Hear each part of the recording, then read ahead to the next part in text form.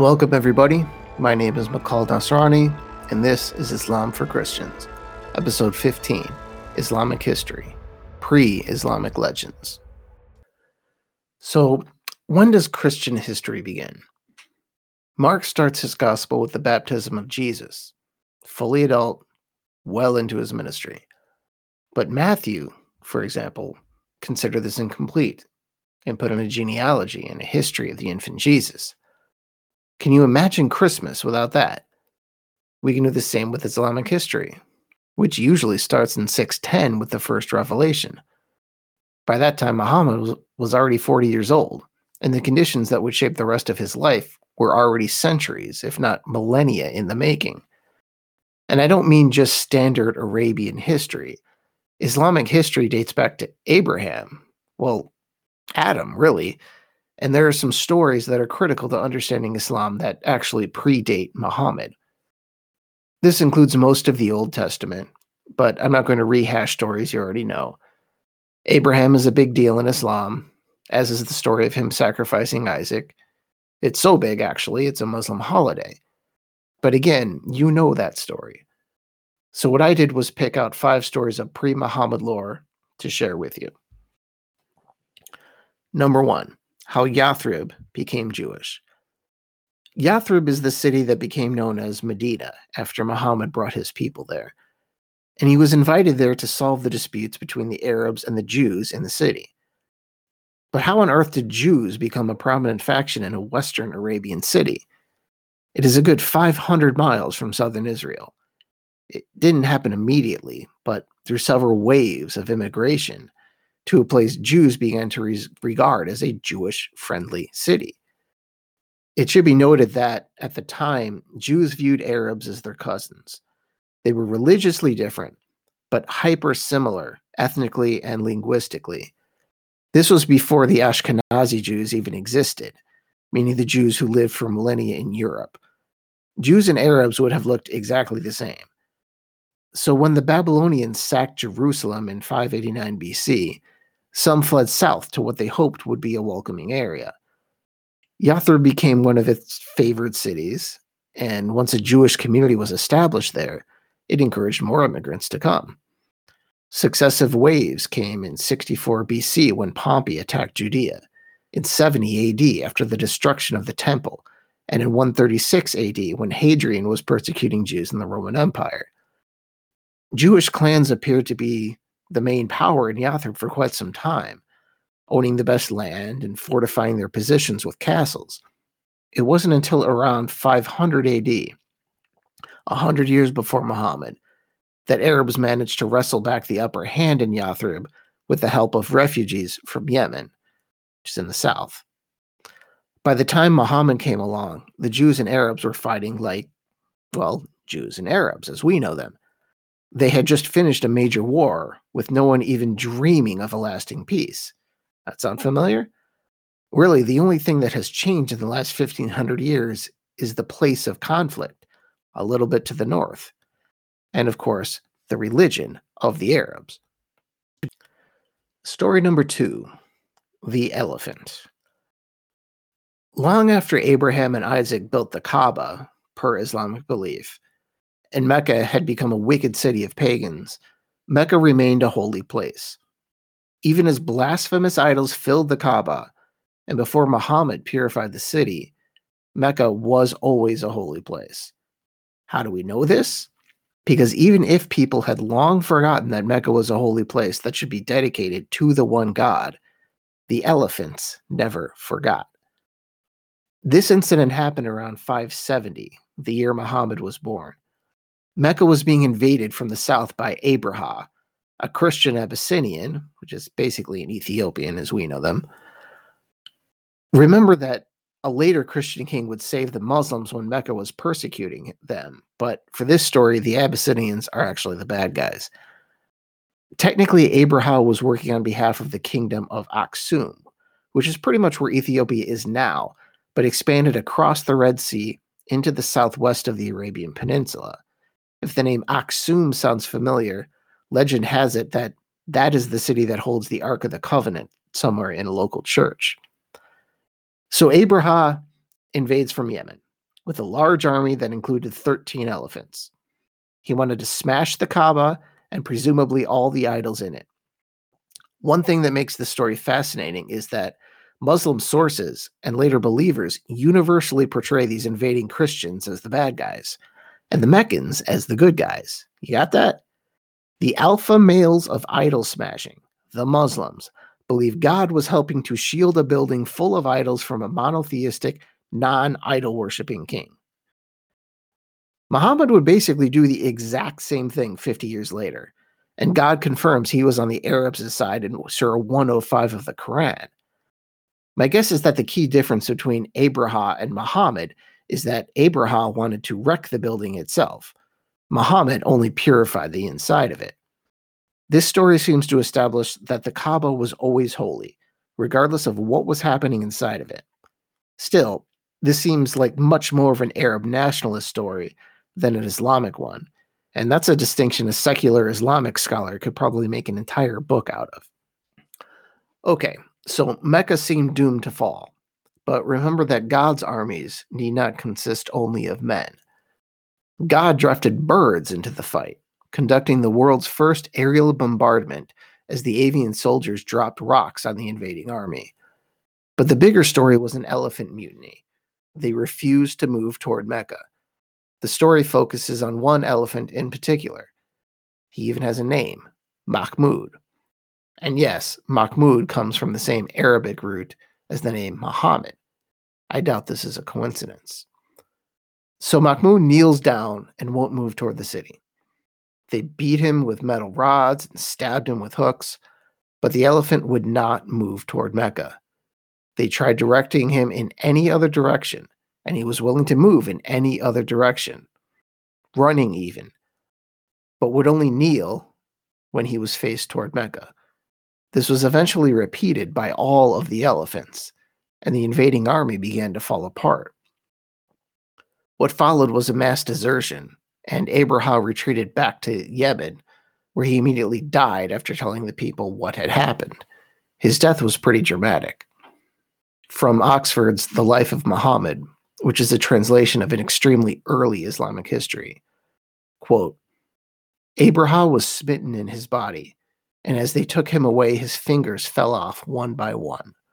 Where the finger had been, there arose an evil sore exuding pus and blood, so that when they brought him to Sana'a, which is a city in Yemen, he was like a young fledgling. They allege that as he died, his heart burst from his body. Unquote.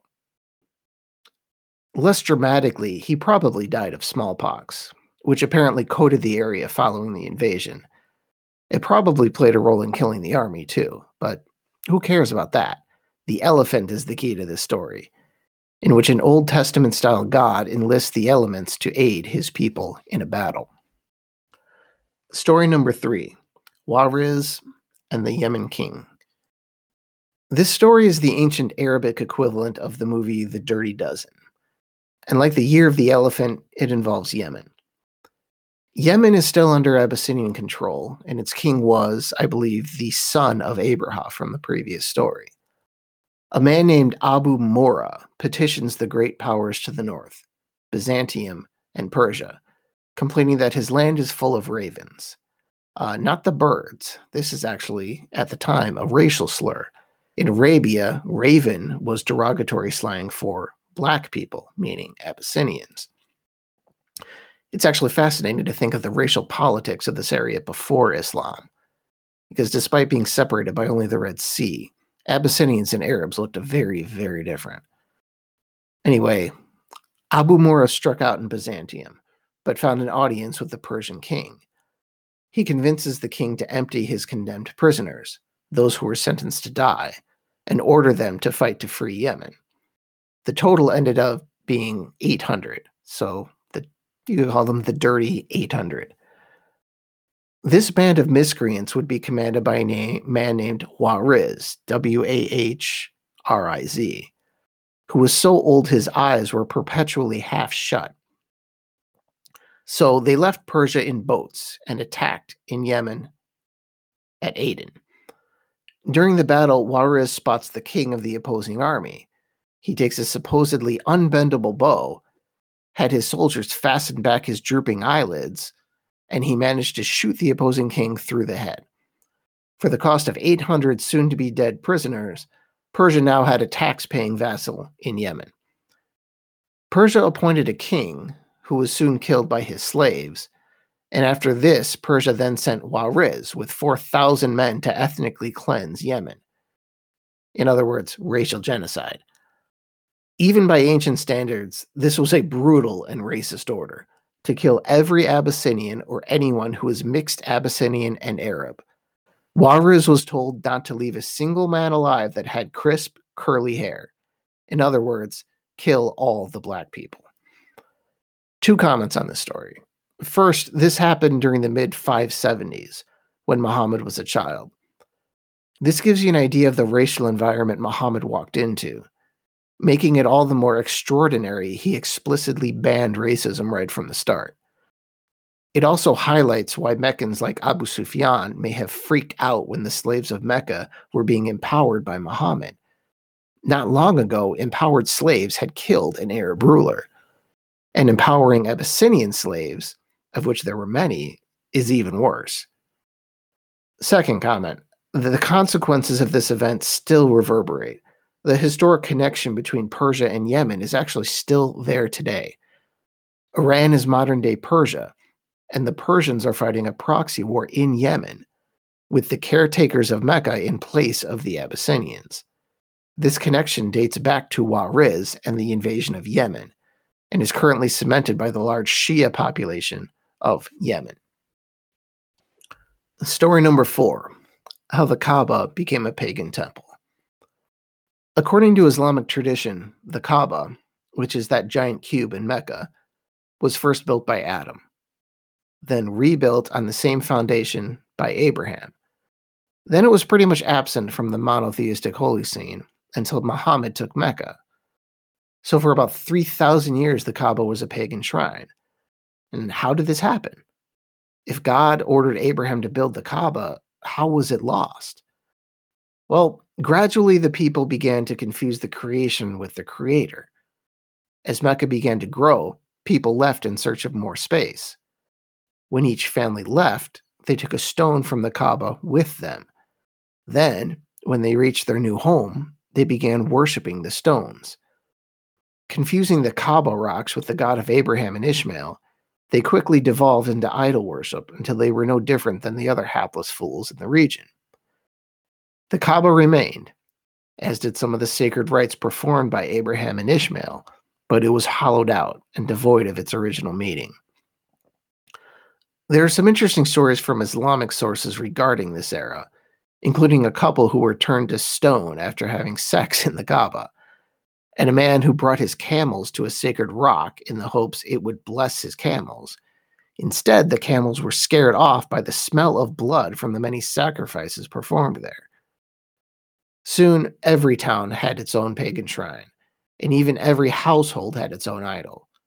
This would be the world Muhammad would eventually challenge. Story number 5, Ishmael and Hagar.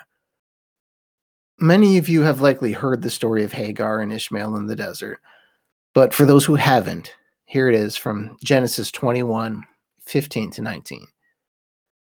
When the water in the skin was gone, she cast the child under one of the bushes. Then she went and sat down opposite him a good way off, about the distance of a bow shot, for she said, "Do not let me look at the death of my own child." And as she sat opposite him, she lifted up her voice and wept. And God heard the voice of the boy, and the angel of God called to Hagar from heaven and said to her, "What troubles you, Hagar? Do not be afraid, for God has heard the voice of the boy where he is. Come, lift up the boy and hold him fast with your hand, for I will make a great nation of him." Then God opened her eyes, and she saw a well of water. She went and filled the skin with water and gave the boy a drink. The Islamic version of this story isn't really that different, adding a bit more detail and drama to the discovery of the well. It goes something like this. Hagar looked for water but could not find it. She ran frantically between two famous hills in what is now Mecca, praying at the top of each one. Eventually, God sent Gabriel to her. Gabriel dug his heel into the ground, and water began to flow from the earth. The Islamic story also emphasizes two major themes of this story that the biblical account does not. 1. The water itself, the Zamzam well. In the Islamic story, this wasn't just God finding water in the desert for Hagar and Ishmael. It wasn't like manna in the desert or just some random miracle. The place was important too. The biblical account doesn't really care exactly where this happened.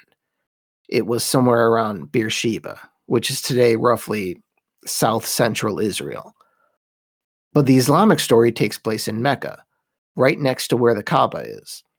The well is called Zamzam, which means stop flowing. This is what Hagar said, stop flowing, as the water gushed out of the earth. The well is still there, and its water is considered sacred. The hills Hagar ran between are also marked in the modern complex around the Kaaba, making this a critical origin story in Islam. And 2, God's promise to Hagar and to Ishmael through Hagar that he would make a great nation of Ishmael. For those of you who aren't familiar with the biblical story, the important part to remember is that Abraham married Sarah, but she couldn't have a son, at least for a while. And so Abraham had a son through his Egyptian slave, Hagar. Then later, Sarah was miraculously able to give birth to a boy named Isaac, but Hagar and Ishmael were still around. Sarah didn't like this, so Hagar and Ishmael were cast out. That's what sets up the Genesis story I mentioned before. Now, Ishmael is considered the father of the Arabs, and spiritually, a key patriarch of the Muslims. As a scholar named Louis Massignon would later say, Islam was God's response to the tears of Hagar. It was the fulfillment of his promise to Abraham's unwanted son. This is usually read as God's promise to make the Arabs a great nation, but through Islam, because it is a universal religion, the metaphor can run much, much deeper. The promise to Hagar is God's promise to the downtrodden, to the slave, to the castaway, to the unfairly oppressed, those who were stomped on by the powerful and selfish for no good reason.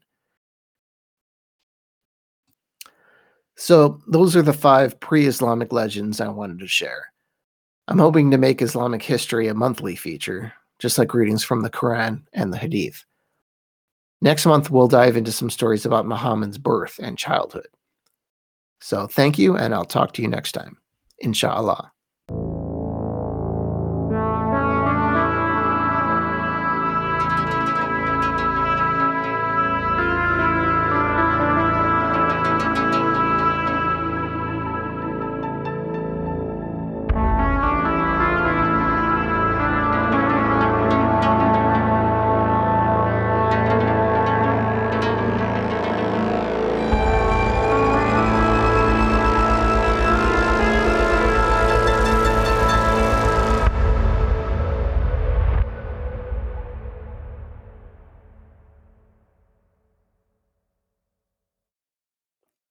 Thank you for listening to Islam for Christians. Please subscribe wherever you get your podcasts. And if you want to keep this show ad-free, you can also visit my Patreon page and subscribe. I'm at patreon.com/Islam for Christians. That's patreon.com/Islam for Christians.